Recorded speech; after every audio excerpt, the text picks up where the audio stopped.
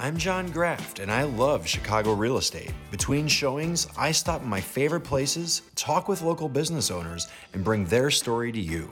This is my Chicago. The real benefit I got from college was the people and the experiences more than the classroom. Yeah. And some people can't pay attention. Some people want to go do things, right? And I have lots of friends like that, and like became successful doing things where they could just put all their time and attention into it because it's something they wanted to do. But put them in a classroom, they're like, what's this topic, and what am I learning about? And there's a million 100%. things I could be talking about, but I'm here doing this instead. 100%. That's how I was, and I was like, why am I still going to school? Why am I, like, it's clearly not for me. Why am I spending all this money? Yeah. Like, I don't even know what the fuck I want to do in life. Why am I doing this? And then at a certain point, I was like, done. And it's unerasable debt. No matter what you do, you can never get rid of it. And you saddle that on someone who's like 18 or 22 or what, like you're just starting your life, and then bam, like all this weight on your shoulders at all times. In my opinion, unless you're going to be, you know, a doctor, a lawyer, things that you really need to get your education. So many people, like, you don't need it though. Yeah. I mean, when let's say you just picked up a trade. Let's say you were installing HVAC. Yeah. So you're making $65 a year right off the bat. Yeah. At 18. No debt. No debt. No debt. So you're $250,000 ahead by the time people are just getting out of school, and they're $250,000 behind. Yeah. Right? It's insane. It's an interesting and they're concept. not even guaranteed to get a job. Yeah. And then that HVAC guy, okay, he does this for a few years, understands the business, like, I can do this for myself. Gets an SBA loan, takes it out, starts a business. Entrepreneur. 20 years later, he just has like a fleet of cars, fleet of vans, trucks, doing the same exact thing. Killing it. Yeah. And people that go and get education, go to school, continue to stay in the rat race. Yeah. It's insane. Yeah, it is insane. I don't know. And people get jobs.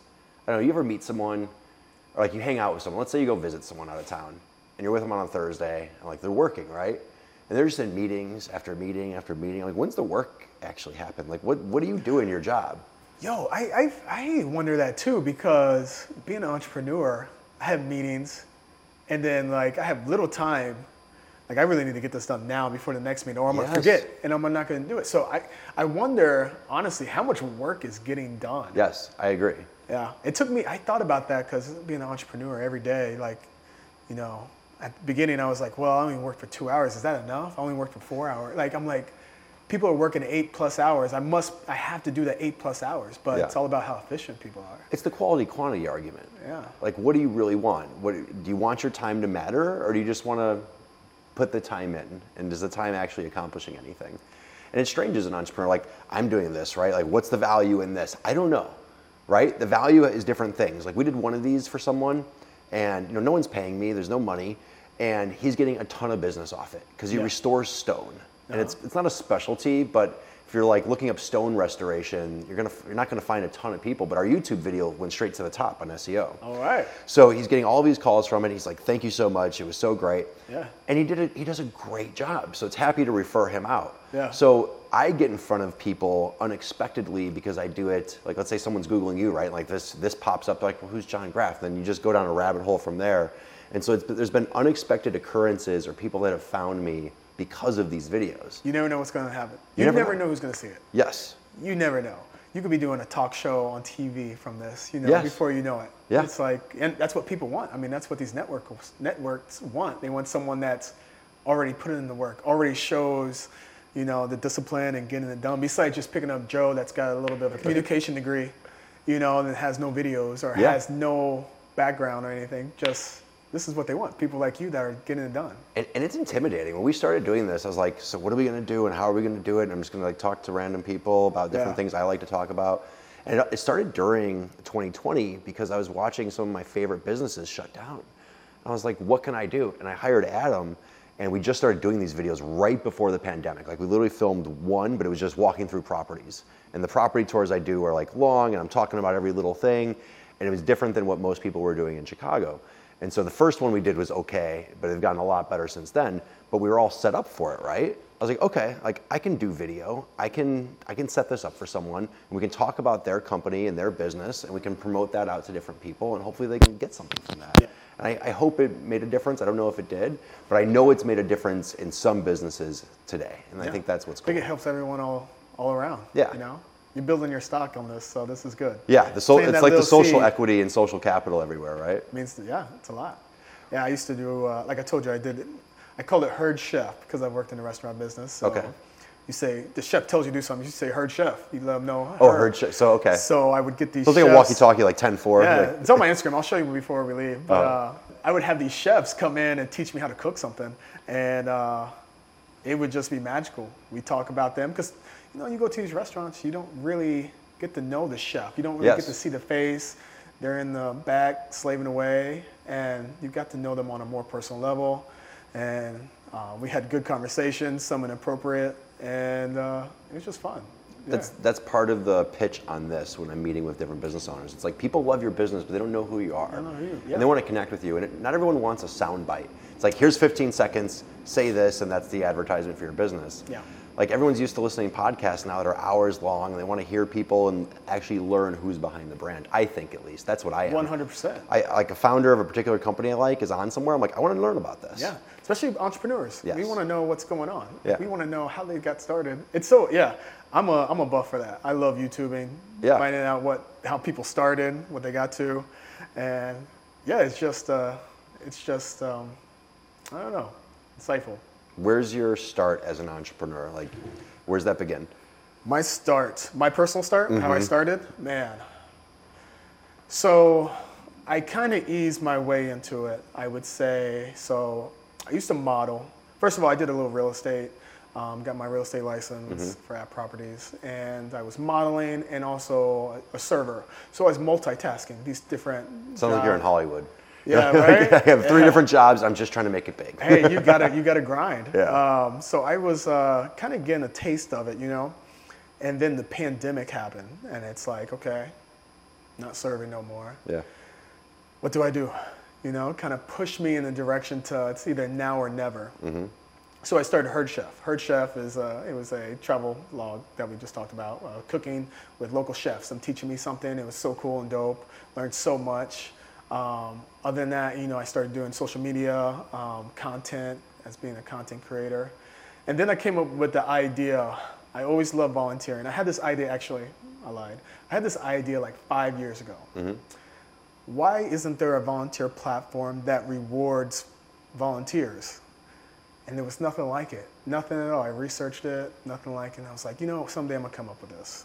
Fast forward, 2020, no better time than now. Yeah. I'm like, Dustin, if you don't do it now, it's not going to be anything. I think 2020 was a great time for anyone to start a business because they had extra time and the world is changing. And all the styles even, like all the design in homes is all going to change after 2020. It's already begun. Yeah. But I said that, I was like, people are going to be stuck in these spaces. They're going to want new spaces. They're going to be tired of looking at all these same designs. There's going to be a renaissance of change. For sure. And, push people. People who are just sitting around just collecting checks and not doing anything. Watching It's Netflix. like people were like getting the itch. I was like, I gotta do something. So the time came. I thought of this idea. Okay, I have some friends around the city. I'm gonna see if they'll give a discount to volunteers. I'm gonna call this Vols 312. Okay.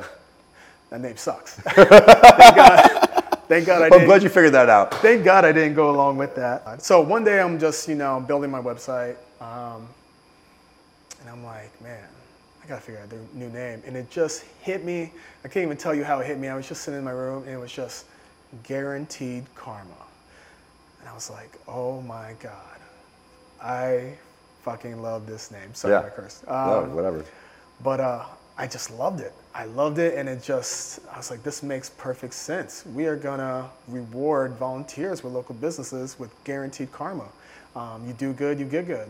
And after that, it's kind of took off, Started in Chicago, a couple nonprofits.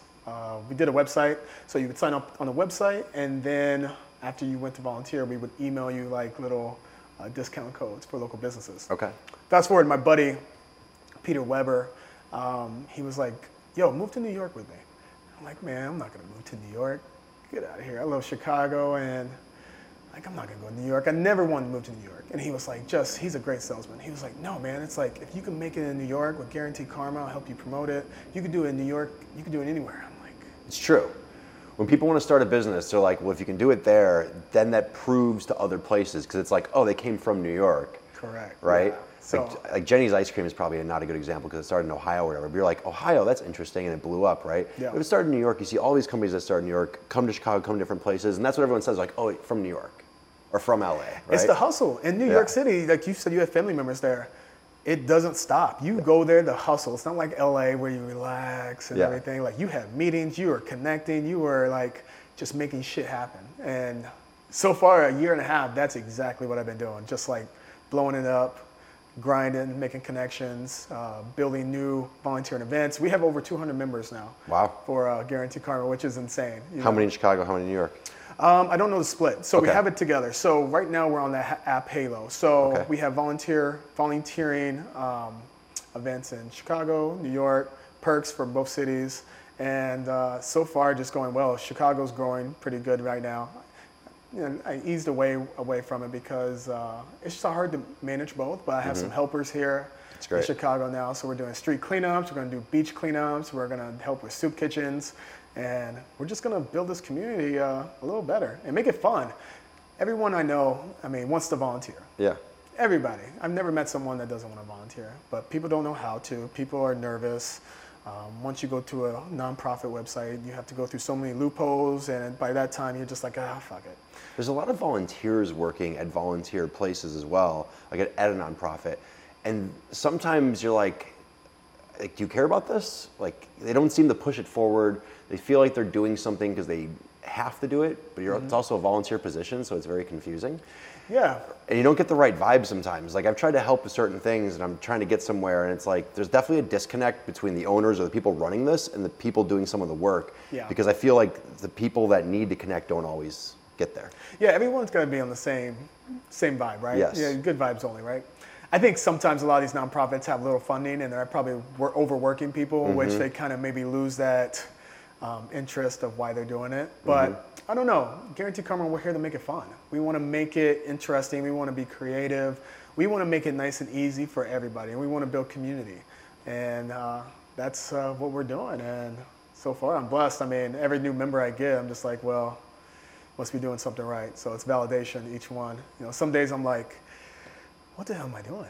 Like, why is this gonna work? You know? But every new member, it's like, all right, we're gonna get somewhere. And I guess that's the highs and lows, Yeah. Being an entrepreneur. It's crazy. As soon as there's a good day, there's a bad day right behind it. Yeah. And as soon as there's a bad day, there's always some jump. Something that happens that's completely unexpected that's like, okay, this is why I do this, and like, some things are gonna not work. Yeah. And some things are gonna work without you even knowing how it worked. Oh my God, those are blessings. Yeah. Yeah, it's a roller coaster. It's thrilling, it's scary. If anyone wants to be an entrepreneur, I say go for it. Dive in. You're going to learn a lot about yourself. You're just going to learn a lot about the process, and I don't think you ever stop learning. Start there, the process, the beginning. Like, you have this idea. How do you turn it into something? What'd you do? Man, yeah, I think that's the hardest part, honestly. Yeah. So many people have great ideas, but they're not willing to take action on it. For me, I was just like, Dustin, it's now or never, man. Like, you got to do it now or never. So first thing I started with was a website. Yep. I was like, okay, got the website going. I had someone help me. All right, second thing. It's like just taking steps, baby steps. You don't have to have it all figured out at once. I always like you can't, because it's not going to work out the way you think it is. You can't. You got to pull the trigger first, and then later on, worry about aiming. So taking that first step is the hardest part. But man, once you take that first step, the next ones will be easier. So just believe in yourself. I say confidence. A lot of people don't really have the confidence and believe in themselves. And there's a difference between confidence and cockiness, and there's a fine line where it's you cross over and no one wants to deal with you at all. And then right before that line, everyone's like, oh, this guy, I like this. I like this energy. I like what he's talking about. How can we help? Yeah, it is a fine line between it, because you never want to come off cocky, but you definitely want to be high confident. Yeah. You have to be high confident. Like, you have to know, you have to believe this is going to work. And I also feel some people that be like, oh, they're cocky. It's like, no, I think you're intimidated by their energy, or like you don't like that, and that's a little different than what you're used to. So that bothers you. That's what I've noticed with some people. And it's a lot of people that you know, too. Yes. Oh, yeah. It's never someone you just kind of meet on the street. What's funny is the people you don't know, usually in my experience, will want you to succeed because they don't know you too well, right? But the people that know you, they're like, oh, well, he's doing that now, or he's doing this. And they're really just being like, I'm not doing anything. Correct. I hate to say that, but that's how it feels. Yeah, sometimes. you have people like that, and I think you also have people that aren't just used to making things happen. Yeah. Some people are just, and that's okay. That's some people are just, they're comfortable with their 9 to 5, and that's like what they want, and I love that. But that's not for everybody. And if you feel like you were meant for something more, you just got to jump out there and do it. But a lot of people are just comfortable in that, and they're just trying to protect us. They want to say, hey, you maybe you shouldn't do that. And I actually had this happen the other day. My buddy in New York was like, hey, yo, you want to, get a city job, like, full time, great benefits? And I'm like, no, man, I appreciate that, but I believe this is going to work, and I don't have a plan B. Yeah. This is plan A, and that is it. Have you ever heard about burning the boats? I have a neon light in my apartment in the living room that says "Burn the ships." No way. I do. Okay. I do. I love that story. Yeah, go ahead. I don't know who it was necessarily. I can't think of who it is. It was either. Spanish. It wasn't Columbus. It might have been.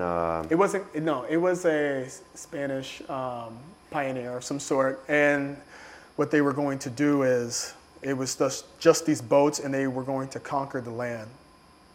The land, I think, just had a crazy army, huge army, and he wanted his warriors, his pioneers, to have no doubt of fear and no doubt that we're not going anywhere else. So he told everyone, get off the boats, we're burning the ships, we're conquering this land. So when you put yourself against the wall, you have nowhere else to go but straight ahead, and works for a lot of people. Yeah. That's a great story. So you start the website. What's next up? I start the website. I talked to a couple friends. I was like, hey, would love if you could give any discount you can to strictly volunteers. Perfect. I had like 1 or 2, and that's all I needed. We started getting that going. What businesses were those? Were the first people to jump on? So first businesses that I had jump on was Happy Camper. Okay. Nude Food Dude. And also Shred. Okay. Those. 415? Shred? Yeah. So those are the OGs. So very humble to very appreciative to have those people give a shot, give a chance. The Nude Food Dudes, they were making pizzas in the beginning of 2022, pushing them out, and they were doing all types of different things. Oh my goodness. Those guys are interesting. Those guys are great. Yeah. So I used to work for them a little bit. So during the pandemic, everything shut down. Towards the end, they're like, Dustin, come to some of our private events that we do. We go and serve food for people, and I'm like, absolutely. So Ryan and Seth, those are great guys, man, and I worked with them for a little bit, and it's just awesome. How'd you find them? So I used to do the Herd Chef, right? Yeah. So once I started doing this, I just started reaching out to all these different chefs around the city and found those guys, and they just do phenomenal work. Okay. So they were open to it immediately. Oh, yeah. That's awesome. Yeah, they still are. I wish they're not in town this weekend, but they're great guys. Make great pizza. It's such a small world. And then how about Happy Camper? What's your connection there? I know Josh, the owner. So I reached out to him, and just, he knows what it's like to be an entrepreneur, getting started. So they said right off the bat, like, happy to do this. Yeah. And how do you earn the discount? So how does the volunteering work? So that was a tough thing at first. So I had the website. You would sign up for the volunteering event. I would go to each one. And if you showed up, I would make a list, and then I would email the discounts to you. And it was simple as that. I always knew I had to come up with a more functional way of doing this. But like I said, you're not going to figure it out all at once. Fast forward, moving to New York, I was lucky enough to meet the founder of Halo. So Guaranteed Karma is just a concept. We are a for-profit business, but it's just a concept right now. We're not bringing in money. Okay. We're just making sure, we're seeing how this works. So I met the founder of Halo, which is a community-based app where people can interact and join different clubs and memberships. So kind of like Meetup? Kind of, a little different. I would say it's a little bit more. Meetup's kind of cool. It's a website though, right? Yeah, it's an app and everything. I haven't heard about it in forever. Okay. I'm gonna have to show you, but Halo is phenomenal. We have topics, Guaranteed Karma topics that we talk about, where people go in and ask questions, and we'll let them know what's going on. We have events that they could sign up for, and we have a members page, so you can see other people that are members. And we have icebreakers, what neighborhood they live in, what's their favorite cocktail, what's their spirit animal. Things kind of ease people, make people seem humanized, because it's intimidating, when you go somewhere and don't know anybody and you're making friends. And then we have the content page, which also has all of our photos from the events and also our discounts. So right now, if you are a member, you automatically get the discounts. Okay. That's for now. Hopefully later on we'll have an app to where... So you don't have to volunteer, technically? Technically, at the moment, hopefully...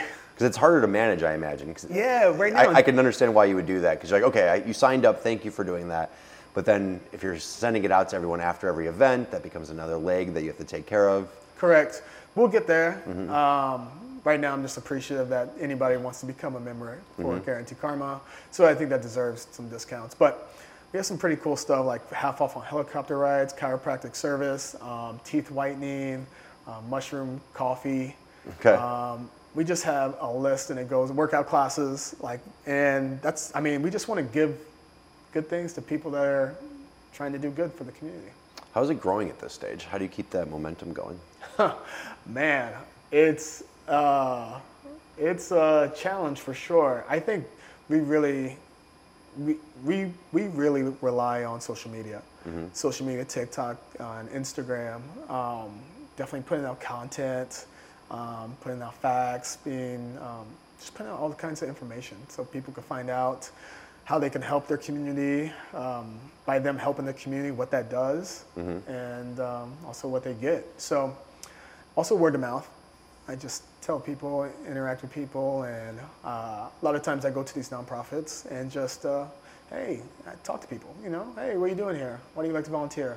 Well, love to have you on Guarantee Karma. If you're going to do good, you might as well be getting rewarded while you're doing it. So, yeah. Meeting up with the places that people can volunteer at, or getting them on the platform, how does that work? Because I feel like that's like the business development side of it in a way, right? Like one side is getting people on the platform to use it, but then you have to have the businesses or the ways people are volunteering. How do you find those? Ways people can volunteer? Yeah, like, you said it was a cleanup where Tam was doing the one time, right? So like, what was that? So yeah. Well, first, I try to partner with a lot of nonprofits, and I have their opportunities on our app to where people could go anytime and go help out with those volunteering events. A lot of times, nonprofits, you have to go through a lot of different things. They have a limited number. People still want to just help out and do things. Yeah. So I created these street cleanups. So we do street cleanups in Chicago and New York, where you clean up for an hour in local businesses. We'll clean up for an hour, and then we will go to a bar after. Yeah. Well, they will reward us with free drinks. So, I'm just trying. You can feel good and then feel good. You feel good and you feel better. And then, So, it's just, it's just a great time. I mean, doing good for your community, volunteering, you just get such a great feeling from that. And then you see everyone afterwards, like we literally get drunk, we get wasted. I mean, put that in there or not, but we just have a good time, and people should have a good time. If they're doing something good, we want them to have fun and responsibly. But yeah. Do you ever get met with any skepticism of anyone who wants to be on the platform or your proposition, like learn more about what they're doing?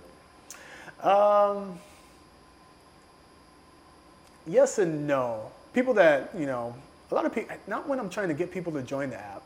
Everyone's freely. I feel like on the people side, there wouldn't be any. It's very straightforward. It's like, do good, feel good. Yeah. Why not, right? Yeah, you might tell some people, and they're like, what? You started a business by volunteering? Like, why didn't I think of that? You have haters here and there, but I appreciate those people. Well, if you don't have haters, then no one's paying attention. Right? I mean, there's always a negative person. There's always someone who doesn't understand what you're doing, or there's always someone who's a little jealous or envious. Always. Yeah. Always. But for the most part, it's been really nice coasting. Like I tell people about it, they're so interested and want to do it. Other than that, we've really had to pivot a tad bit. Mm-hmm. So the norm today in corporate America is like a lot of corporate companies are giving their employees volunteer days. Well, they will even pay them to go do volunteer days. Uh-huh. So now I'm working with corporate companies to set up their team building volunteer activities. That's good. Because you can do that and scale that much quicker. Like you can get in with Chase and okay, like that's more than you've accomplished for everything probably. That's how you, scaling much faster. Yeah. And also these employees will become members as well and have access to all these discounts and cool stuff. But again, we do like in-house. Like we'll have like maybe just a drive. We'll have a DJ come in. We'll go to the office, a canned food drive or a clothing drive where people will bring in new clothes or new canned goods, and we'll just have a little get together and just have a little party at their office. Or we will do the street cleanups as well and get photography in there, and it's great PR for these companies. Yeah. I mean, if they want to do it or not, they definitely want the PR from it. So that's right. But as long as good things are getting done, in my eyes, I don't see anything wrong with it. A lot of people are like, well, you're rewarding volunteers. Shouldn't they just be doing it for nothing? Every volunteer volunteers for something. Everyone needs an incentive. Everyone. The incentive of the feel good isn't necessarily large enough. You need something big. The helper's high. A lot of people get off by the helper's high. I like to call it the helper's high. Yeah. And the helper's high is no joke. It really makes you feel good. But people do it because they get that feeling. It makes them feel good. So there's nothing different from that. Some people want to get 20% off on their teeth whitening. Some people want to get a free workout class. Like whatever it is that they want, as long as they're coming in and getting the work done, we're getting those hours done, I'm making a difference in the community. That's all that matters. That's a really good way to get people connected to a business too. Yeah. Because if you know the business is giving you this discount, then you're going to put the company higher up on the pedestal. You're going to see them as a good company because they're giving back. They have to give back. These days. Do you have any realtors? I don't yet. No? I'll do it. I'll say it right now. I'll give, so how would we figure out where the donation would go? What I was thinking So you want to do a donation? I would think that if someone were to buy or sell a home with me, we'd give 10% back of the commission to some cause. Okay. Like whoever it is. I think you guys pick. I think it should be through you and the buyer or seller. You guys heard this first in. You heard what he said. We'll do it. We'll absolutely do it. Yeah, that would be awesome. Yeah, for anyone who's on Guaranteed Karma, we'll give 10% back to whatever cause we decide on, and whatever cause they want. I love that. Yeah. That's a great idea. Yeah. I'm gonna have to hold on. Put this in my notes. I'm gonna go to everybody. But yeah, there we go. Like just doing something good and making a difference. It's got to be the norm now. This world's too crazy. Yeah. This world is too crazy for companies have to be held reliable to do good and lead and make an example. So. I think a lot of companies look the same too. Like, on the realtor standpoint, most people don't understand the value in a good realtor or how it's going to change or why there's a difference working with different people. That's fine. That's an education topic. That's really difficult to do, teaching someone. But if you just say, we'll allow you to do this, here's a discount, someone's like, oh, I'll work with them for that reason. So why not, right? Why not? If they think we're all the same, then let's give us a different point of differentiation other than just being a quality at what you do. Number one realtor right here. He's about to go skyrocket. That's a good idea, man. Yeah. I love that. Yeah, there's no reason. We could easily do that. That's a great idea. So when you're working with the big companies, how do you get into that company? How do you start that process? How do you get past that gatekeeper? It's so funny. It's just word of mouth. Yeah. You just meet people, and they're like, hey, you should talk to my HR director. And, it's just word of mouth. And the hard thing is, this is a concept that no one's heard of. Yeah. That's why we're here. So I was just like, it's so simple to understand. So simplistic. There's not a big explanation. No one even explained it to me. I saw what was happening and I heard the name and I was like, oh, I think I get it. Why hasn't anyone done this before? Yeah. It's so simplistic. I don't know. It's definitely hard. You got to make 100 pitches before you get someone that's a little interested. You know. Little breadcrumbs everywhere. Yeah. People are like, Guaranteed Karma. What the hell is that? Yeah. Like, well, let me tell you. And I tell people it's okay. We could come back to this. Also, I think it's very smart for people to realize if they're starting their own business, becoming an entrepreneur. At the beginning stages, do not expect to make money. You're building your stock. You're going to have to do a lot of stuff for free to build these relationships and to let people and these companies see the value. Yeah. And once you get your foot in that door where they see that value, you're going to take off. So anyone looking to be an entrepreneur or has a business that they're starting, if you're looking to make money right away, you're probably going to fail. You have to really think about it and give a lot of your services for free. That was really hard for me in the beginning what you don't realize is no one owes you anything. No one owes you the phone call. Nope. No one owes you the meeting. No one owes you 5 seconds to listen to what you're doing. Yeah. You have to create a reason and a value for someone to listen to you.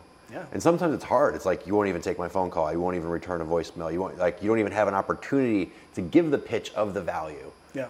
But that's not on them. That's on you. That's on the situation. You're propositioning someone. I get super annoyed. I get way too many emails and LinkedIn messages and Instagram spam and all this garbage, right? Yeah. And someone was like really being persistent about something on one of those platforms. And I was like, I owe you nothing. And I had to say that to them. I was like, I owe you nothing. You owe me nothing.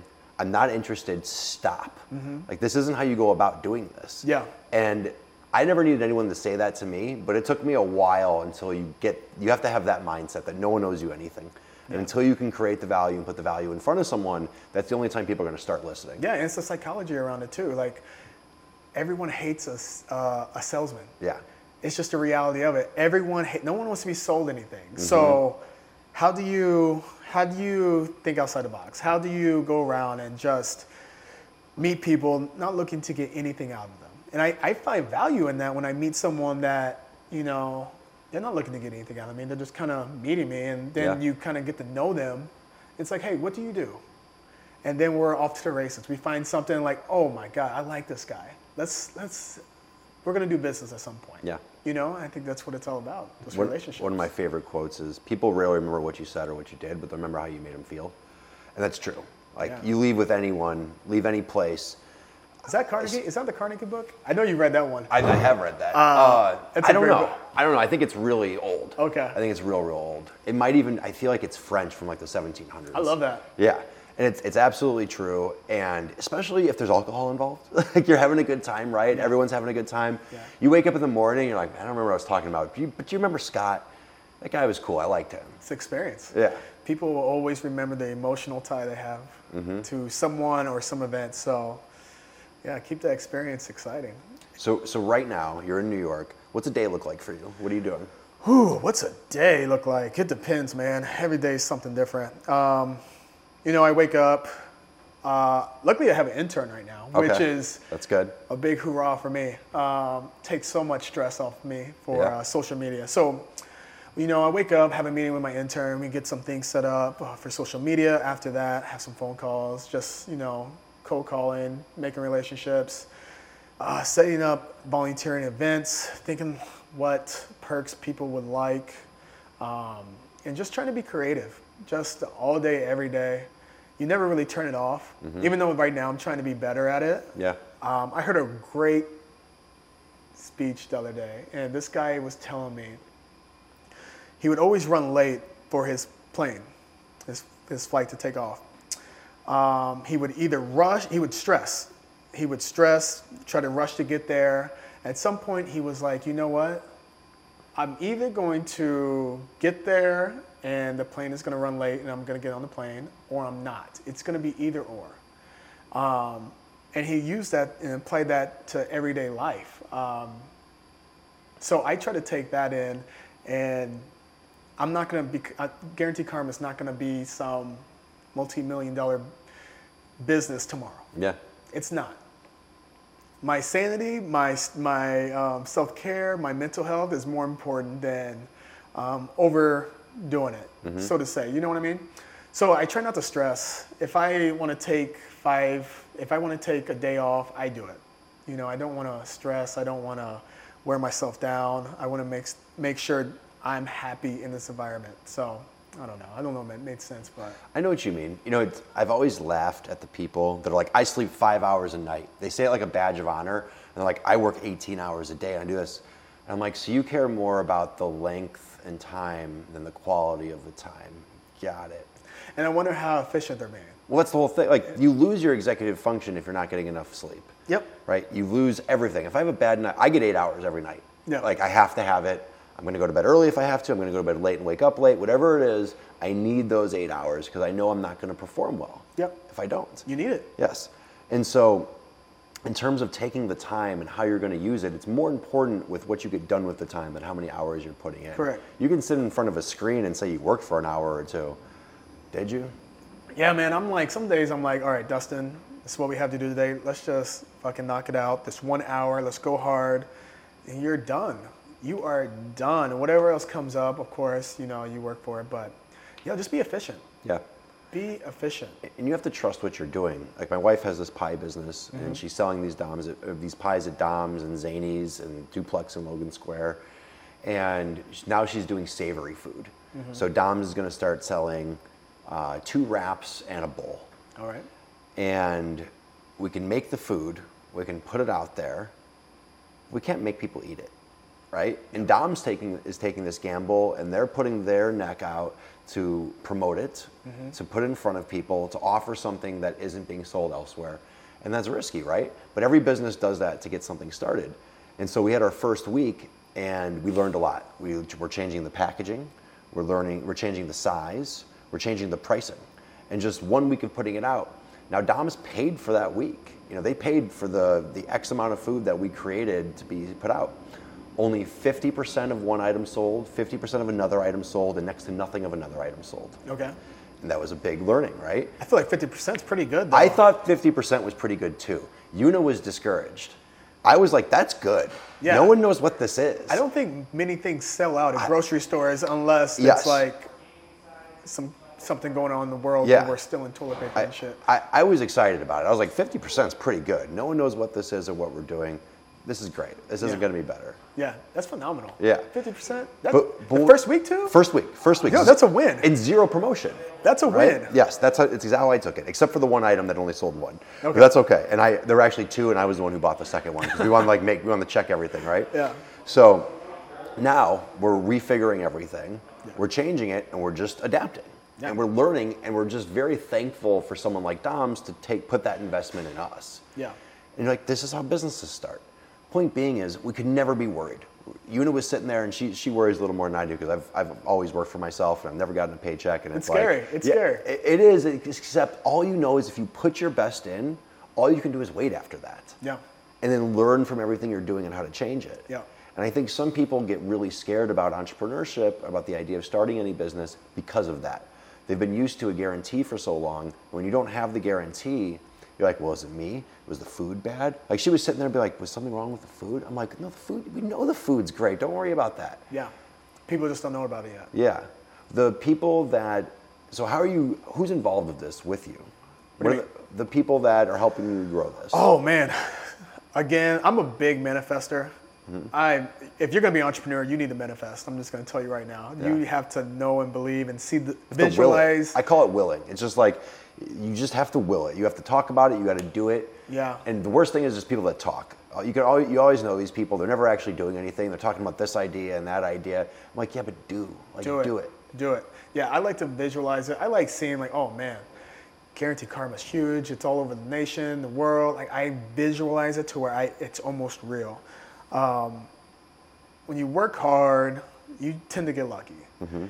So I have people that reach out to me. They're like, hey, would love to help. You know, don't have to pay me anything. I just want to help. I've had a number of people that have just, came on and just helped me with certain things. I've been so fortunate to have people like that believe in Guaranteed Karma, that believe in me, that want to see it grow. And those people, there's something special about those type of people that they don't even know you, but they're like, I love this. How can I help? So I have a few helpers here in Chicago. I have a few helpers also in New York, and I have interns. So like I said, Guaranteed Karma is not profitable yet. We are filling this out, making sure it's going to work before we start bringing in revenue. But yeah, I've just been so lucky to have people just believe in us and help me out. It's good. Yeah, for free. It's insane. Before we ever met, because our mutual friends are Lauren and Corey, and Una was talking about something or other, and they're like, oh, he was on The Bachelorette. And I was like, okay, that's cool. So let's talk about that, because that's clearly a unique experience. Very unique. Man, The Bachelorette. So rewind, 2019, didn't have a bad breakup, just turned 30, and I was just like, you know what? Someone reached out to me. They were like, Dustin, you should do this show called The Bachelorette. The recruiter is asking about you. I'm like, nah, that's not really for me, nah. And I went home and just thought about it. I'm like, man, I just turned 30. Why not? Why not try something different? Mm-hmm. Never thought I was really going. I told them okay. Never thought I'd make it to that level because there's different rounds of interviews. What's that like? What are the interview rounds like? So the interview, you go and meet the casting recruiters. After that, if they like you, you have to fill out tons of paperwork, background checks, get tested, make sure you're in great mental and physical health. What kind of tests do they do? Oh, you get like a doctor checkup. Really? Yeah, check you for STDs, everything. Just want to make sure. Because they're like, if we're going to put all these people in this environment, they have to be clean. Yeah, be clean. Drug test. Did they drug test? I think there was a drug test. I don't remember. But you go through all this, and then if you pass that round, they fly you out to LA. Mm-hmm. I'm like, oh my God, this might be really happening. And so, from the beginning until the time you get flown out, how much time is there? It was from I want to say November till February. Okay. And so the first time, is it a video interview and you're all by yourself and no one sees it? Or like, what's the first time you ever put yourself out there? Is it an application? No, the recruiter just had a conversation with me and took me into this hotel, and they had a camera there, and they just asked me some questions. What kind of questions do they ask? They just ask you all kinds of absurd questions, like your love life, are you dating, what's your type, tell us about a breakup, this, that. So it's kind of. Did you know it was going to be for The Bachelorette? Yeah. Okay, so they told you the show. Yeah, they told me. They didn't tell me who the lead would be. Mm-hmm. Fast forward, they're like, all right, you're coming on. I'm like, holy shit. Yeah. This is really gonna happen. Fly me out. They haven't told me who the Bachelorette is yet. I get there, I land. When the producer picks me up, he's like, hey, you're gonna meet the girl tonight. I'm like, all right, great. Who is she? I can't tell you yet. You're gonna meet her on live television tonight. And that show was live? When they introduced the Bachelorette, that was live. Okay. And I'm like, oh my God. Because that's real. That's different. Like, okay, we can film and we can edit, but something live. Live television. Yeah. Live ABC television, and they wanted me to do a toast. So man, I'm in the back studio room, and I'm like so nervous. I've never been so nervous. There's a live audience too. There's probably so you're live in so many different ways. There's probably 50 people in this live audience, not to mention the millions of people watching. That's got to be so weird. You're trying to do something that's supposed to feel authentic, but you have a crowd of people watching you. It's got to be strange. I blacked out. I came out. I had my speech ready. Well, you didn't black out because you were drinking. You just forgot. I was so scared that I blacked. I walked on that stage and I don't know what happened. Yeah. Man, but I will say after I got off the stage, I was so alive. I was like, oh my God. How'd it go? It went good. It went good? Okay. I fumbled up a little bit, but she laughed. She had a good time. We did a toast. And was it all off the cuff? You weren't reading anything? Just memory, shoot, Just go? memory. Yeah. What was the toast? You remember? Oh my God, I don't remember. It's on YouTube though. Okay. It's on YouTube. I don't remember, but I was just saying I'll always choose you. Some romantic shit. But yeah, way on the show, man. Didn't necessarily find love. Was open to the experience though. Met some great people, and have some great friends today from it. Super excited. Have a buddy that's going on there now. Oh yeah. Nate Mitchell, so he's going to be on this current season. I'm excited to see what happens with him. So you prepped him for it, do this, don't do that. I tried to tell him to be just, the main thing I had to tell him was just be yourself. Yeah. You can't go wrong. He's a great guy. Just don't get nervous like me. Just be yourself, and I'm excited to see what happens. What's the process like? Okay, so you do the toast.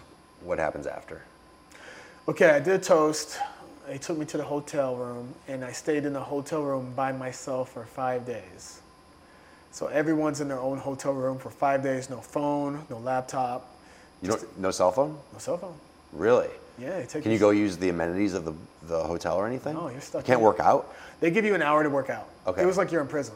Wow. Yeah. So I wouldn't have expected this. It was tough. What are they trying to do? I know. So I have complete ignorance. Yeah. I know nothing about the show. I've never seen it. Oh, good. So why are they keeping you in a jail cell? I don't know. I guess they're just getting everything ready to start the show. Okay. They don't want you to talk to the outside world, I imagine. Oh yeah, they don't want you to talk to the outside world. Okay. They don't want everyone to know that you're doing this. They don't want you to talk to your friends and. Because I'm sure you signed something that said you couldn't do it, but they know you'll do it anyway if you have those tools. Oh yeah. Yeah. Oh yeah. Yeah, they took the phone away too. Wait, did they take the phone away? I think they took the phone away in the hotel room. You literally had nothing but the TV. Okay. I was watching TV all day, and It's just Law and Order all day long. Yeah, and the producers would come in, check on you, come talk, and have some good convos. But I never knew when they were coming. Yeah. So I'm like, man, I don't know if I should use the restroom right now. I don't want them to come in and smell all this. But well, and that's got to be a little, because you're gonna get a little cabin fever stuck in the room too. You got cabin fever for sure, man. It was crazy times, but yeah, 5 days. Then you were off to the races. And what's that look like? What happens after that? Oh yeah, you get in the limo. Okay. You meet these other guys for the first time. You're in your suit, looking your best. And They provide the clothes, or you? No, you got to bring your own clothes. So it's all your wardrobe. Yeah, it's all. How many days of clothes do you bring? Shit, you got to bring a lot, because you could possibly be Yeah. there for like. I was there for a little over, maybe around a month. Okay. You got to bring a lot of clothes. Because you can't wear the same thing twice ever. Well, you can't. I did. Yeah. Yeah. Yeah, you got to bring a lot of clothes, and for different environments. So you come in with like 2 big suitcases? Yeah. Okay. You got to your suits, casual wear. You know, you're totally. Because you don't know what to expect. Like what kind of environment? You don't know where you're going. Yeah. You're leaving the country here shortly if you get on. So. And this was all happening in LA? So they film everything there? Starts in LA. We were there for like maybe a week or two. Then we started traveling. We went to Newport, Rhode Island. From Newport, Rhode Island, we went to Scotland. So these are all dates, right? Like a date? Okay, so all the dates are in different places? Yeah. Okay, so that's cool. So you went to Scotland? Went to Scotland. Yeah. On ABC? Hell yeah. Yeah. Amazing experience, man. And after that, we went to Riga, Latvia. Never even heard of Riga, Latvia before I went on this show. Was it Eastern Europe? Did you have a passport, or did you have to expedite that? Yeah, I had a passport. Yeah, okay. Yeah, you have to have a passport to do that. But just an amazing experience, seeing parts of the world I would have never dreamed of, meeting some great people. Just a great experience. I don't regret it at all. Yeah. Are you socializing? So is every time you have a date and afterwards, are you isolated again? Yep. Okay, so you're not talking to the other guys? No, take that back. So you go on a date, you have group dates, one-on-one dates. If you're not doing that, they're not filming, you're back in the hotel, and you're normally rooming with someone, but you get to hang out around the hallway or the hotel rooms with other guys. So that's not bad. So that's why you get to know them so well. You have no phone, no TV, no nothing. You're just... Because those are your friends. Even though you're all going towards the same goal, it's just like we're all here together. Yeah, you're chatting with these guys all day. It's almost like you're in war. Yeah. Right? All going for the same thing, but like people hope to be more victorious than others. Yeah. Yeah, no, it gets competitive too. And some people disliked each other, and some people just had their buddies, and you kind of find that out as you go. When you're meeting these people or hanging out with these people, you're like, this person's here for the wrong reasons, or like this person's just here to get famous, or... Yeah, you think that, but I think everyone went on there to get an experience. I think everyone wanted some maybe new opportunity in life. So I don't hate on anybody that's trying to get there for the wrong reasons. I mean, I did it for the experience, and who knows what will come from it. I could have got married. I could have, got any kind of, entertainment job. You just don't know what's going to come from it. Yeah. From then, how have you parlayed that experience, or what have the relationships that you've built during that show led to? Yeah, they definitely led to a lot of opportunities, man. Some people had some great opportunities. I'm very fortunate for my opportunities. I will say it was a very humbling experience because I was serving at the time, and I'm serving people and they're like recognizing me, and they want to take photos of me like recognizing them, and I'm seeing my friends become like super famous and just able to quit their jobs, and I'm just like, this is a good humbling experience. I definitely am not famous because I still got to pay the bills. Yeah. New opportunities are just coming around, people wanted you to come to their parties. They wanted you to come socialize. They wanted you to do brand partnerships. Just the opportunities are just crazy that come from it. And you just kind of, again, just take it all in. You try never to say no. Yeah. You don't say no to anything. Just take it all in while you can. How do people reach out to you? How do they find you? Social media, I would say. Yeah. Just hit you up on the gram, like, okay. Hit me up on the gram. I had my contact information up there, so email or social media. Yeah. Since then, has it led anywhere that was unexpected? Oh, it's all unexpected.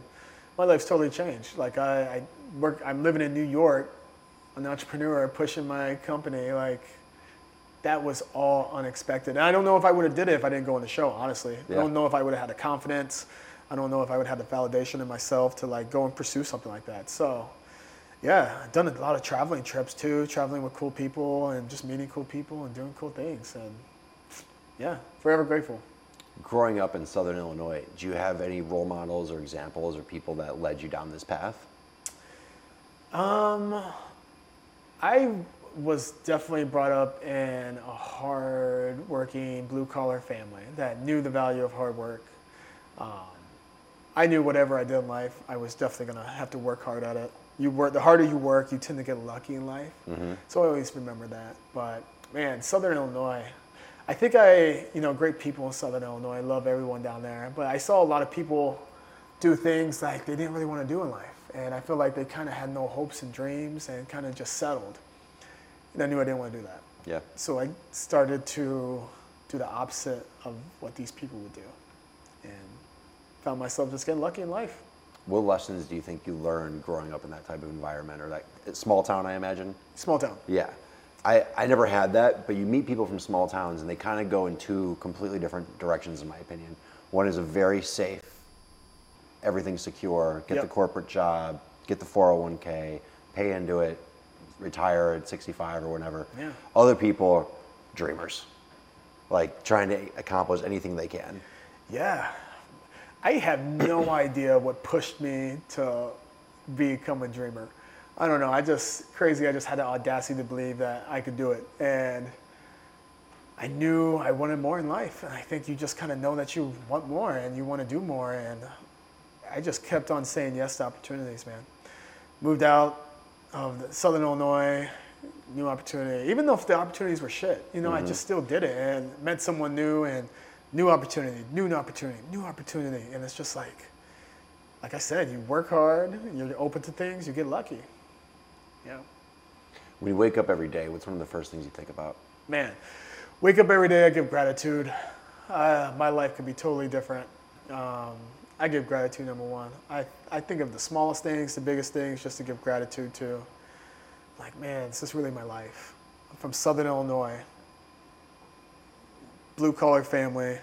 I'm living in Upper East Side of Manhattan right now, where I would never have dreamed of having to pay the rent for what I'm paying for a small box of stuff. It's just insane. Yeah. I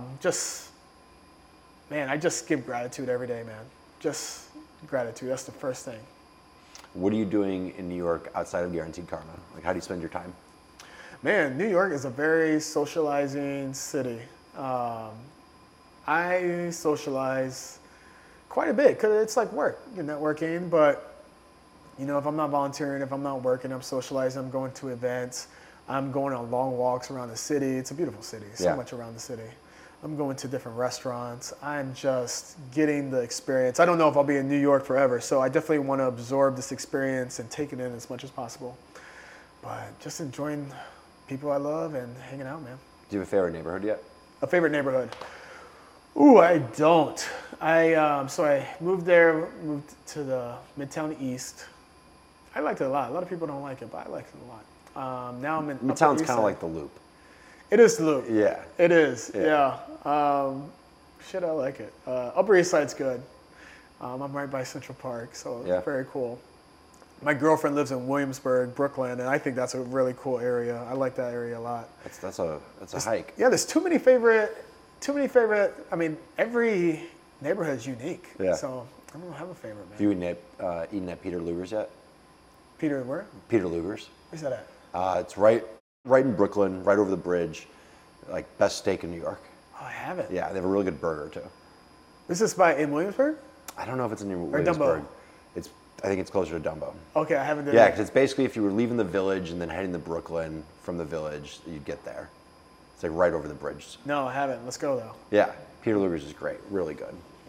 What do you want to accomplish in New York while you're there?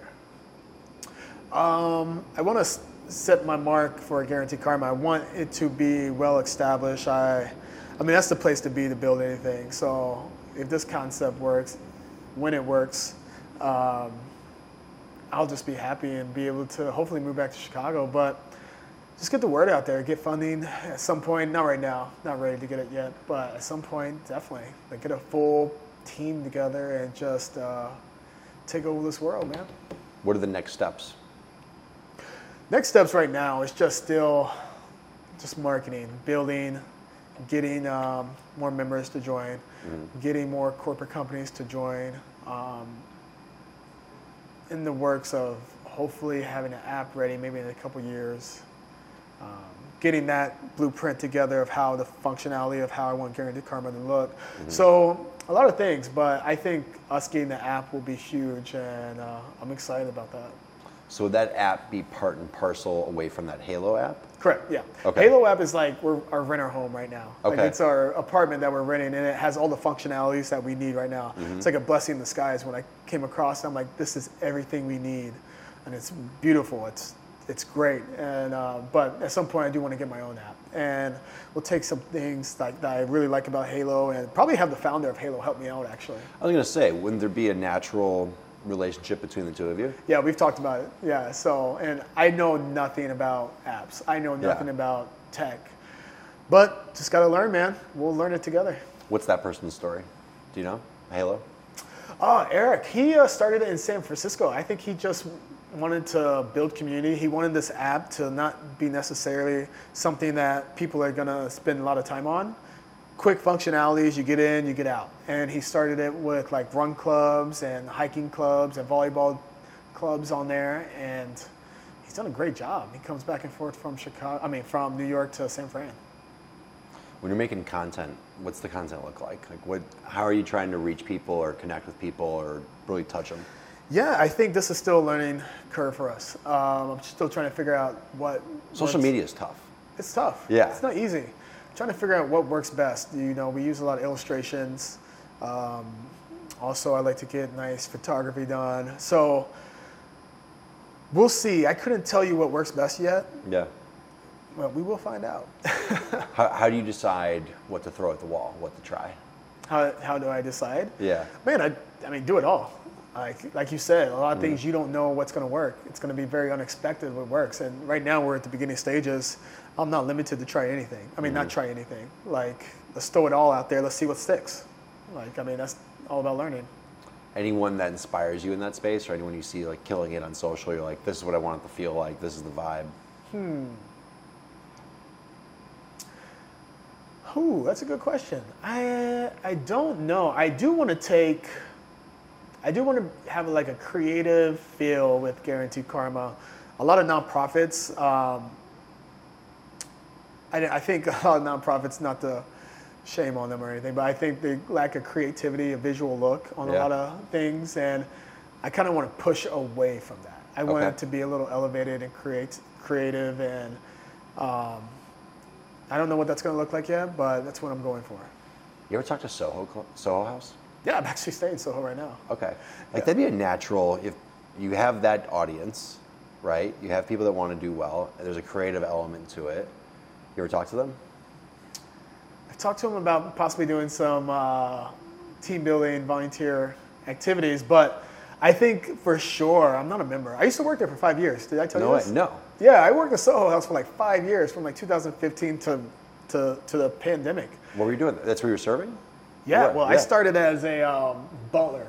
As a butler? So I was working at. They have butlers? They have butlers. So I worked at Menards, and I was busting my ass at Menards here in Chicago. Which one?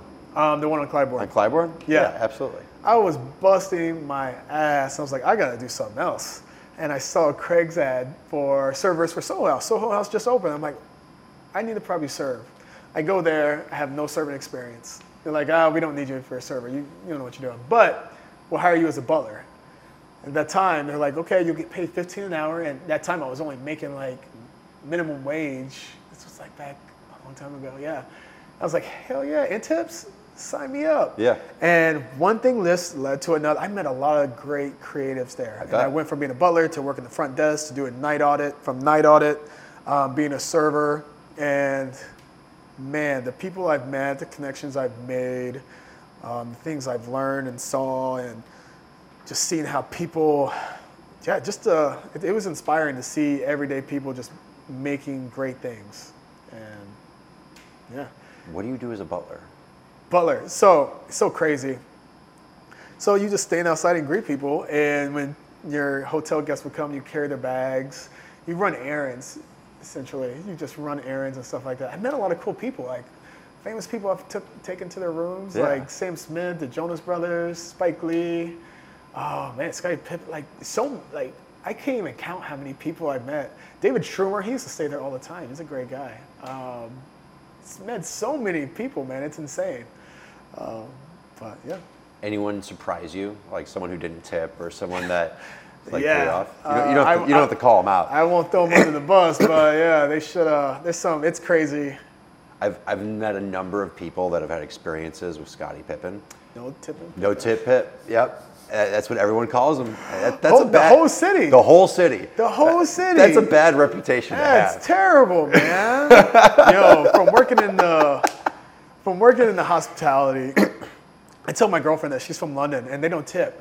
She's like, why do you have to tip here? It's so shit. I'm like, if I ever find out you don't tip, I will lose my shit. You tip no matter. I mean, unless someone is absolutely rude to you, you tip. And even then, I'm like, it's 10%. Yeah. You know, like, okay, I'm not giving you the 20. I'm giving you the 10 just to know, like, I'm a stand-up person, but you're not. Yeah. It's kind of like, it's almost worse than nothing, in my opinion. Correct, yeah. You know, I think, I'm always like, damn, they must be having a bad day or something. But I've never really. That's the right way to think. Because sometimes it's just off, and it's not that person. I mean, Sometimes it is that person's fault, but they're having a tough day, and you don't know what they're going through. Sometimes it's so hard. It's so hard, and people really bust their ass in the hospitality industry. They gotta work for it, man. I don't think it's so crazy. And we're talking about people in corporate America, like working 8 hours a day, doing fucking what? Sitting in front of a screen and like scheduling things. I don't understand who they're managing or what these meetings are for. It's crazy. Like I literally know people that are in back-to-back meetings all day long. Doing what? And these people that work at hospitalities are busting their ass, like running around, like doing it, like they're making things move. They're making things move, and people. You know what? I always said this too. I think everyone growing up, I think there's some disciplines in life that really build a person's character, make them a better person. I'm like serving. If everyone out of high school or college got a serving job just for like a month, I guarantee it would make you a better person. I think you'd have a higher appreciation for people. Correct. And what they're going through and understanding, okay, I'm bringing someone their food and the chef back there, he cooked this medium and they wanted medium rare. I'm taking it all and then I have to send it back and I have to bring something back as fast as I can. I think you'd have appreciation for people a little differently. For sure. You see people trying. If they're trying, they deserve it. They give them a tip over 20%. They deserve it. They're trying. They're trying to make your experience the best they can. Yeah. They understand they're in the shit right now. They're got everybody, Susie, Jan, everyone needs their drink right now. They're trying to accommodate everyone. Just people need to appreciate these people. But going back, I mean, I'll never take that. And I'm so lucky to have that experience. So, yeah, it's really rounding me out. What other, I don't want to use the word shit jobs, but Menards is a job that no one wants. You said you were working your ass off. Bro, I've had so many jobs. I've probably had 50. No. Yeah, I've done a lot of different. Tell me all these jobs. Hold on. I worked in cell phones, setting up wireless. I've done retail, clothing, Bed Bath & Beyond, retail. I've worked at a gym. That's the front desk. I was a certified phlebotomist at one point. For what? Phlebotomist? Person that draws blood. What is it called? Phlebotomist. Phlebotomist? I thought you were saying botanist. No, phlebotomist. Phlebotomist. Is that a PH or an F? PH. PH. I'm pretty sure. Don't quote me. Terrible literature. But, gosh, I have server. I've done literally. Never got fired either. I've done like so much. As you know, I was also. I married 2 people. No, I didn't know that. Oh, you were at the wedding. Oh, you mean you're the? I thought you got married twice. No. I was officiating the wedding. I was like, hold on. No. We got 30 more minutes to talk. Yeah. No, I was the officiator. Yeah, you did a great job. You did a really good job. I was nervous. Yeah. I was nervous. Yeah. And I couldn't tell you were nervous. And I've watched a lot of people's friends marry them. Yeah. And none of them were as good as you. Let me put it that way. You were very natural. It seemed you didn't have one pause, waiting. Like, you knew exactly what to say, how to say it. I appreciate that, man. Your cadence was good. And you did a great job. I appreciate that, man. I gotta be careful what I say here.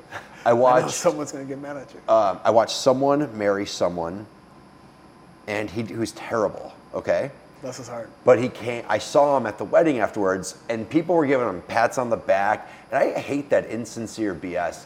It's like, obviously, don't tell the guy he did a bad job. There's nothing to gain from doing that.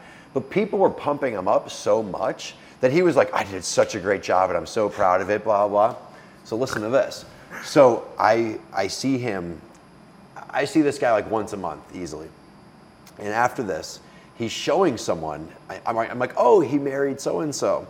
And he's like, yeah, let me show you. So we're with someone, and we're watching it, and the person's like, they knew he did his shit. It's not good. Yeah, right? And I think at that very moment, he knew he didn't do a good job either. I feel like all the energy. They gassed him up. Yep. All that had dissipated, all evaporated away. Yeah. And he was like, oh. Because his mood changed after he pulled that video out of him doing maybe it. I won't do this again. Yeah. Yeah. I don't think I'll do it again either. Why not? Man, I enjoy weddings. I want to go there and just celebrate. It's a big job. Yeah, it's very important. It's just it's key. It's biggest clutch. job of the whole, and it's a lot of pressure. This is two people, their special day of being united, and it's just a lot of pressure. I think. How'd that even come up? Like, how did? Corey and Lauren just asked me one day. They're like, "Hey, we want to talk to you." I'm like, "All right, this is weird." And so they made it formal. They're like, "Hey, we want to talk to you. Do you have time? Can we FaceTime?" Yeah. I'm like, "Huh." Okay. Was it in person or over the phone? It was over the phone. Over the phone. Okay. Yeah. It was FaceTime? over FaceTime. FaceTime. Yeah. And they're like, "We want you to ordain us." And I'm like, okay, yeah, what's ordained? I didn't know what they were talking about. Oh, no, they're like, yeah, I want you to officiate our wedding. I'm like, oh, well, can't say no. So, yeah, I was nervous. I was so nervous, and I'm glad I said yes, though. I was so nervous, though. From start to finish of them telling me, I'm so glad I did it, though. What'd you do to prep? Man, I just read my script. Got it ready. So how'd you create the script? Did they give you things? They gave it. They pretty much gave me everything they wanted. Okay. And I just had to throw in little jokes here and there. Yeah. Other than that, honestly, what I think helped me a lot, the night before at the rehearsal dinner, I was so nervous. I was just drinking whiskey straight. I was like, okay, like just so nervous because I'm meeting the family. I'm like, God, I hope I don't fuck this up. Here's all the people that are gonna watch me. Yeah, and I probably had 10 whiskey drinks, like back to back. By the end of the night, I was just slurred. I was just like, and my girlfriend was like, yeah, we're going home. And I went home, I dropped 2 glasses of water, broke the glass, and I started reading my script, and I was just slurring everything. The next day, I had a terrible hangover. And we've all been there where we just have these hangovers, and it's just like, you don't even want to get out of bed. I felt like if I die, I die. Yeah. Like, just take me. It closed all the drapes. All the blackouts. It was one of those. I had no nerve. I had no feelings. I was just like, let's just do this. I have nothing to be nervous about, and I just did it. And boom, it's great. It's a great time. I hate to admit it, but I got banged up that night too for the rehearsal, and my wife left to go do all the wedding stuff because she was in the wedding, and I had everything drawn, right? Yeah. I didn't wake up till noon. Like, I had the phone was off, everything was off. Yeah, and I woke up, I was like, whoa, and I hate that feeling. There is nothing worse than waking up and you're like, I feel like a complete POS. Yeah. Right? And I went and worked out, and I was like, I gotta get rid of this feeling, and like, totally dead this. But I slept in, it was good, it was really nice. Must have been nice, man. Just go there, pop a seat, watch the wedding, just soak up the hangover. That's what I'm talking about, that's what I want for weddings. Yeah. So I don't want to, I think Lauren and Corey are the special couple that will always cherish that together. I think that's going to be the one and done. And that's the right way to do it, instead of watering it down. Yeah. Why do you think they chose you? I don't know, man. I feel like they could have chosen a lot of people. like, man, you just got it. You just got it. Like, y'all seeing something I don't see? I don't know. But man, I'm totally appreciative for them choosing me and just being a part of that wedding. That wedding was beautiful from start to finish, and I missed them, man. They moved to Michigan now. I know. I haven't seen them since, actually. Yeah. I feel like kids will be down the way sooner than later, too. Yeah, right? Yeah. How'd the three of you meet? So during the pandemic of 2020, there was a time where no one was allowed to do anything. And me and my buddy Clay and our friend Chelsea, later on our friend Shannon came on board, but we were like, let's host a workout class. Everyone 6+ feet apart. Let's get people outside. This is good. A lot of people had some mental issues from being locked up and not being able to socialize, and I think there were more issues from that than anything else. Oh, 100%. Depression skyrocket, whatever you say. But anyways, so we called it Fitness in the Park. We had people come. We're gonna work out 6 feet apart, and as we did it, at one time, I thought Lori Lightfoot was gonna come get us. We had over 100 people that came, 150 people that came to a workout class.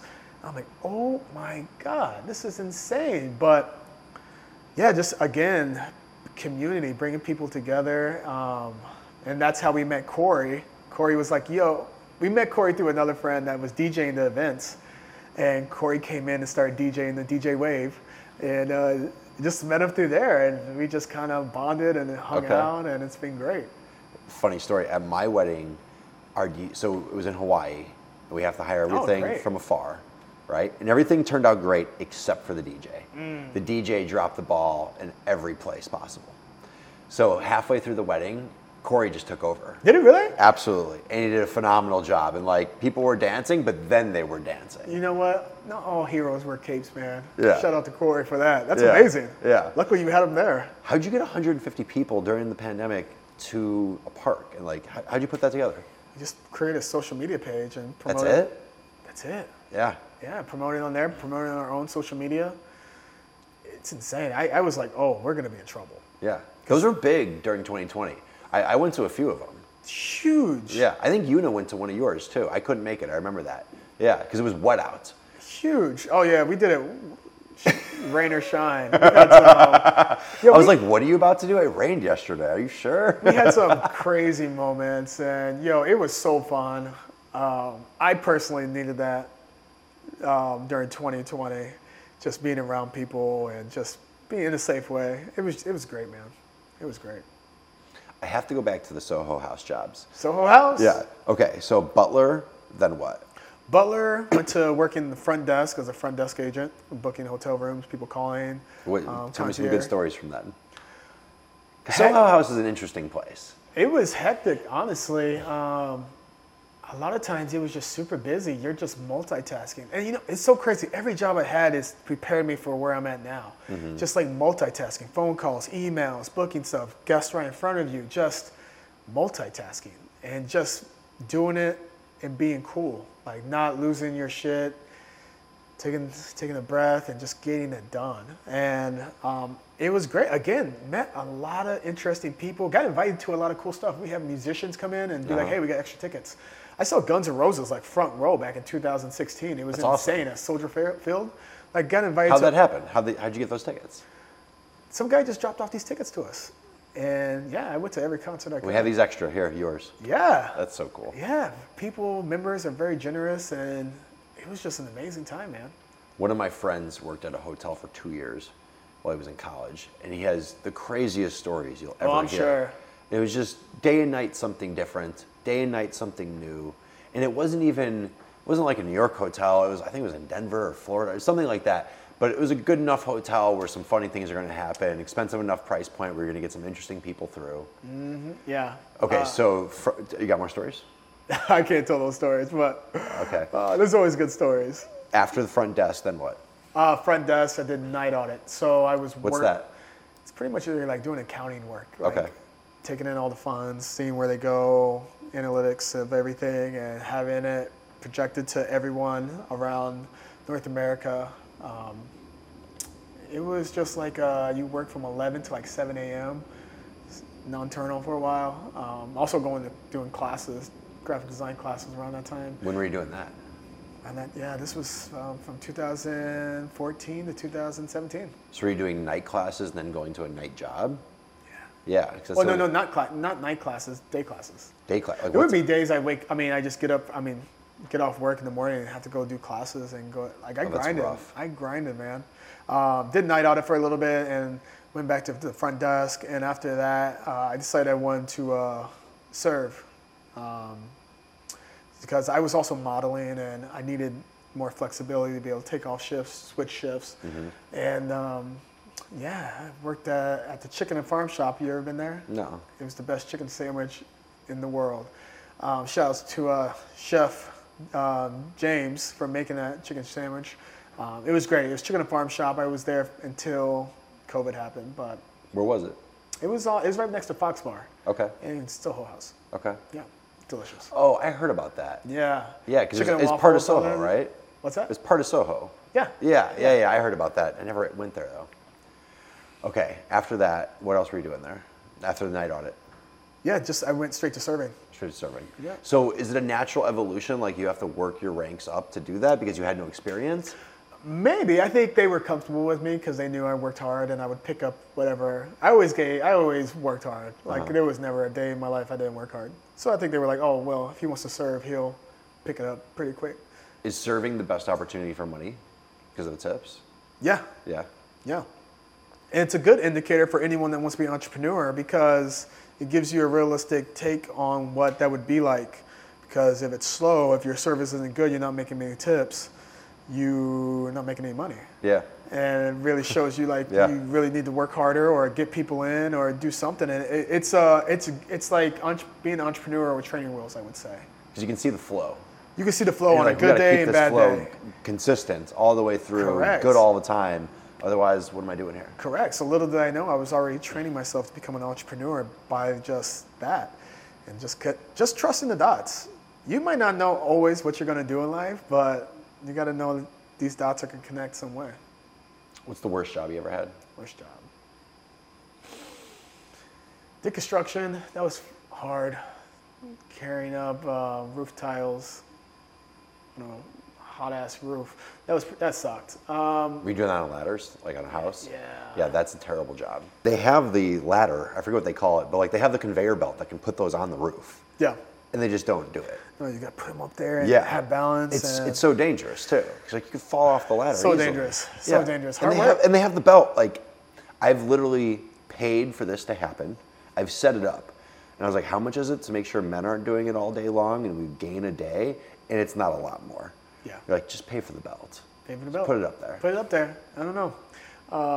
Other than that, I think that's probably the worst jobs. I mean, again, retail is very difficult. It's hard. You're on your feet all day. But Were you in a selling capacity? Were you trying to like push clothes or push shoes? stuff like that, yeah. Yeah. Yeah.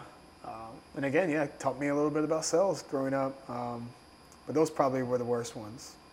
Probably being confined to one area. For me, confined to one area all day long for like 8 hours.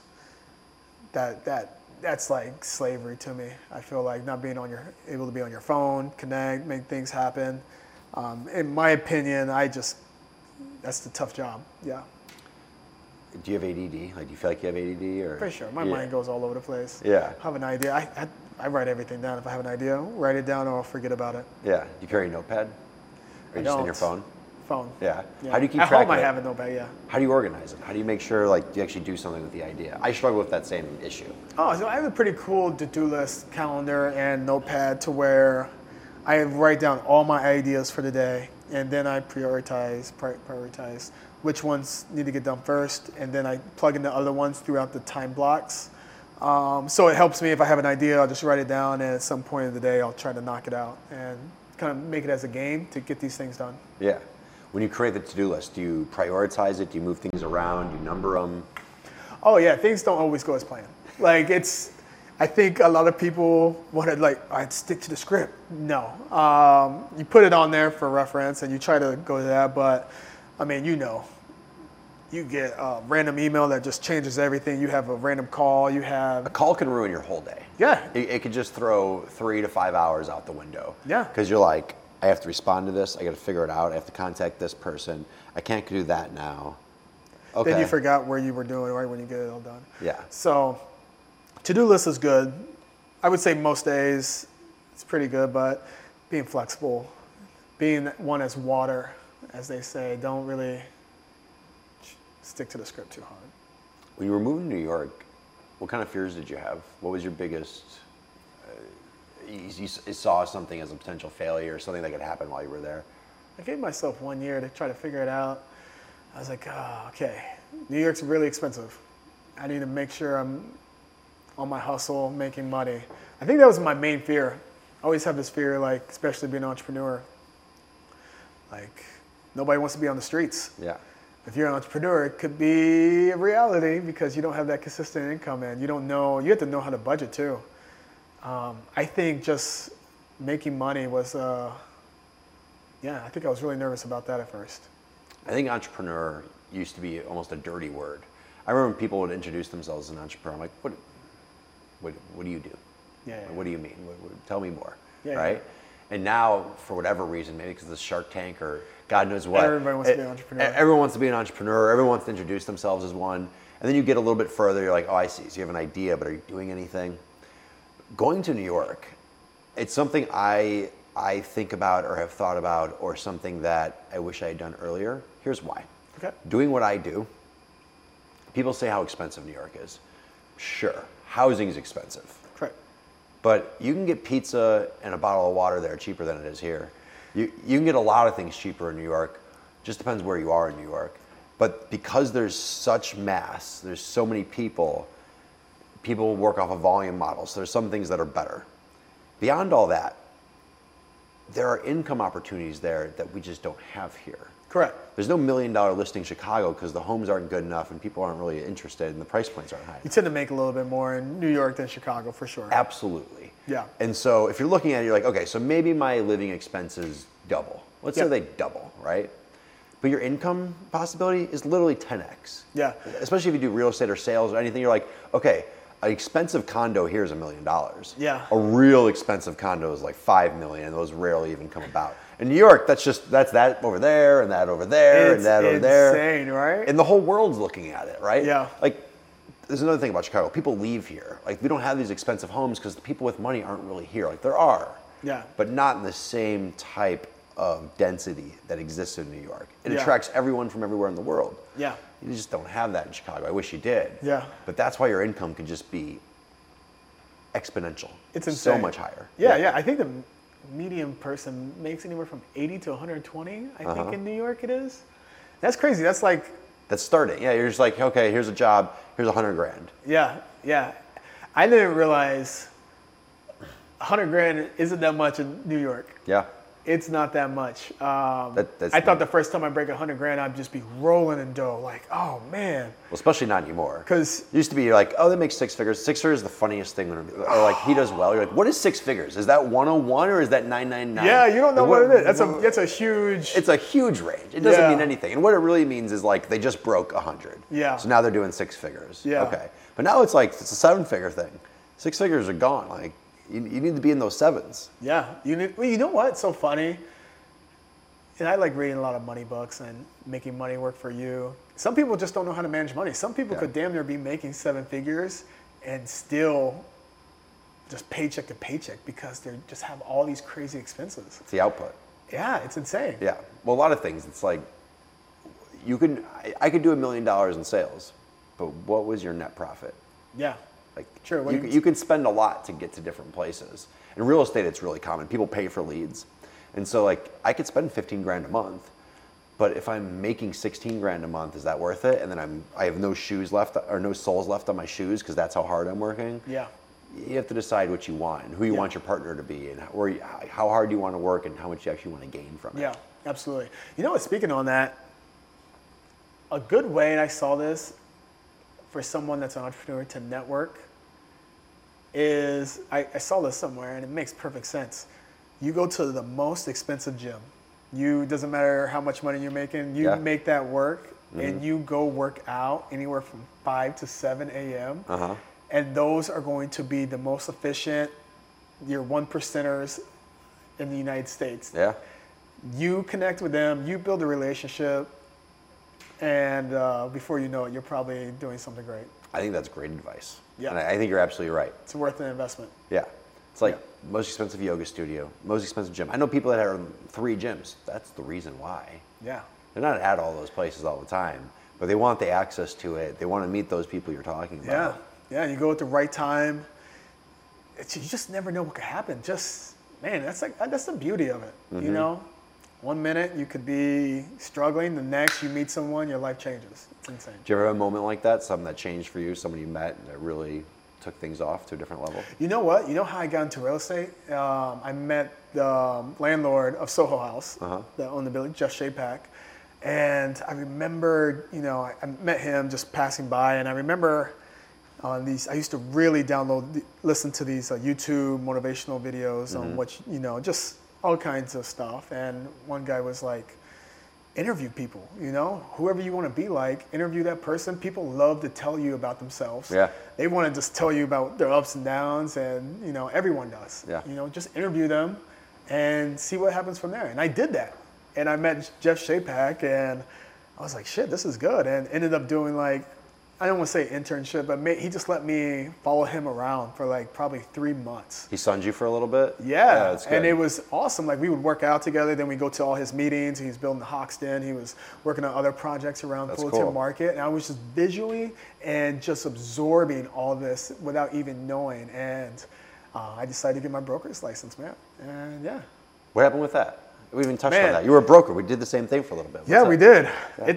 It's a tough job. Not gonna lie, that's a tough one. But I had my broker's license. I was working with a group, and ended up moving to New York. Okay. And I became a broker because I wanted to learn more about real estate. Yeah. I still do. I want to invest in property, and that was the reason. And there's no better launch on learning property than getting your broker's license. You learn so much. It's a good beginner stage. But moving to New York and going full blown in guaranteed karma, there's no plan B. Yeah. So it's I gotta stop paying these monthly NAR fees, or NAR, right? Is that what it is? Yeah. Or NAR.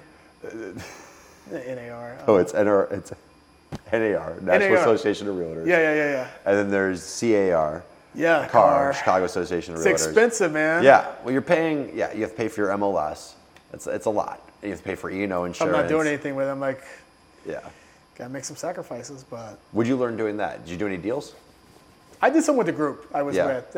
Visually saw, did rental properties mostly. It's a grind. It's hard in New York. I mean, I'm sure in New York, but Chicago is tough. Yeah. Well, in New York, at least you get paid. So in New York, you pay someone to find an apartment for you. You're like, here's a few grand, find a place, right? Here, you're like, the landlord's gonna pay you, so maybe you get paid if they decide to rent a place. Yeah. We have a very unique market here where no one's paying us until it actually comes to fruition. When you found your apartment in New York, how'd you do it? My buddy had already moved there, and he just went through a breakup. He's like, I got an extra spare bed, talked me into moving out there. I'm like, all right, let's do it. We stayed at the Summit. It's really cool. This NBA trainer lived there, Chris Berkeley, and he would have all these NBA players. He would train them, LeBron, that's cool. Kevin Love, all these great players. And you're just walking in and you just see these guys working out. It's insane. But great building. After that year, we got a great deal by that. And we just did a walk-up now. We have a 3-bedroom, and it's cool. What floor? 4. 4? New York's interesting. I was in a 7-story building once. I walked all the way to the top. What? Yeah, there's no elevator. I think New York has a 17-story, I could be wrong, I swear I'm right though. They have a 17-story building. It's the last building that exists where there's no elevator, but it's that high up. Damn. Because they would just keep going and going and going. It's crazy. Yeah. It's insane. Yeah. What do you want to leave with? I don't want to take you up all day. I really appreciate your time already. Man, thank you for this. Yeah. And man, I hope whoever's listening would love to have volunteers come help us out, do some street cleanups, build community, have fun, hang out, be a part of something that is at the beginning stages, and everyone can be a part of it. And I think there's something great about being a part of something at the beginning stages, and we all watch it grow together. It'd be great if people could help you grow that and grow it everywhere, not 100%. Just here in New York. If they want to do that, what's the best way to do it? If they want to do that, you could actually follow Guaranteed Karma on Instagram, TikTok, our website, guaranteedkarma.com, or join us on the Halo app, which all these links, social media, will take you right to the Halo app where you could build a profile and start volunteering and get some great perks too. Cool. Yeah. Dustin, I really appreciate your time. My man, thank you so This is much, fun. man. Yeah. it's a good Appreciate time. it.